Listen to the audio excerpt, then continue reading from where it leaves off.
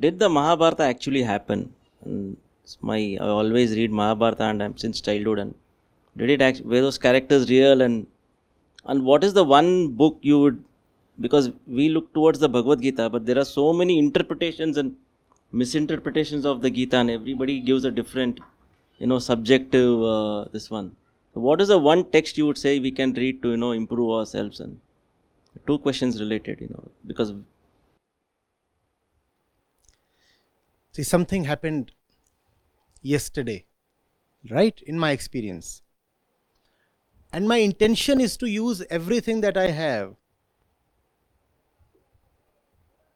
to drive home a point. I'll use everything that I have into an instrument of teaching. So I'll narrate that incident in a way that it becomes educational, which means I'll not confine myself to the raw details and facts of what happened.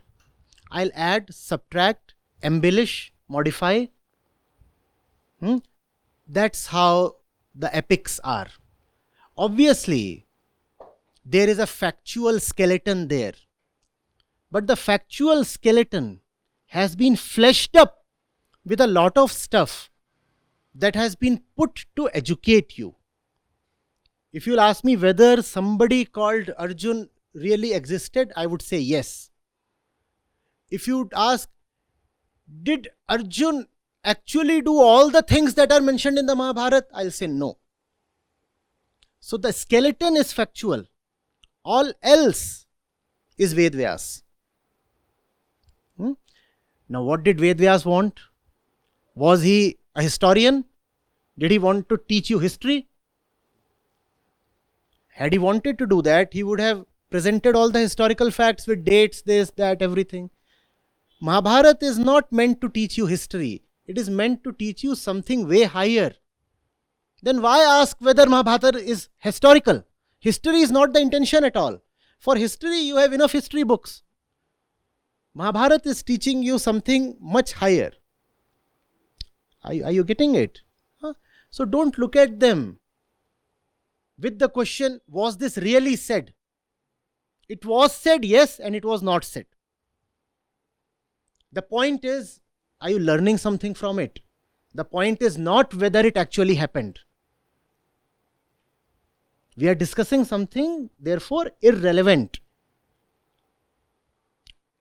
Was Ravan actually in Sri Lanka? What was the color of his skin? Irrelevant questions. The moot point is somewhere else. And because we do not want to look at the moot point, therefore we engage ourselves with all kinds of trivia, which is not needed. Some people are trying to figure out the exact trail taken by Sri Ram. How did he reach Lanka from Ayodhya? Let's figure out the exact route. Is that what Valmiki or Tulsidas tried to bring to you? Is that the purpose? The character of Ram is intended to take your consciousness to the highest possibility. It is not intended to teach you history. In history, believe me, there can be nobody with a tail. No human being can ever be there with a tail. Therefore, Lord Hanuman burning down the golden Lanka with his burning tail is obviously fiction. But it is fiction with a purpose. And if you'll ask me, is the character of Hanuman completely fictitious? No, not completely fictitious. In all probability, somebody called Hanuman actually did exist. And this great person was actually very devoted to the cause of truth. And he probably belonged to a tribe of nature worshippers who worshipped monkeys in particular. Therefore, he was called a Vanar. That does not mean he actually had a tail. Or like they showed you in the TV serial that his face actually resembled that of a monkey. That is gross insult. And it was also very interesting. Only the males were shown to have monkey faces. Their wives had normal faces. How is it possible?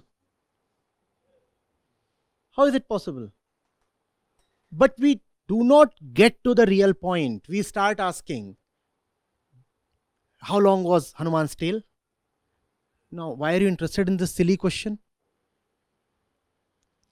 Hanuman is an epitome of devotion to the right cause that Sri Ram represents. That's what is to be learned from him. We ask, how did he used to fly carrying an entire mountain? How was that possible? How much of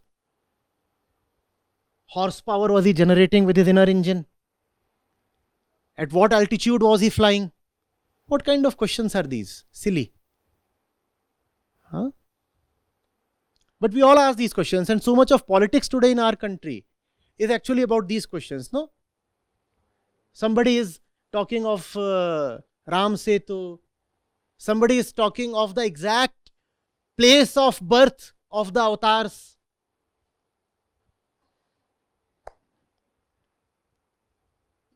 Does it even matter? And that which matters is forgotten. The essence of Ram is forgotten.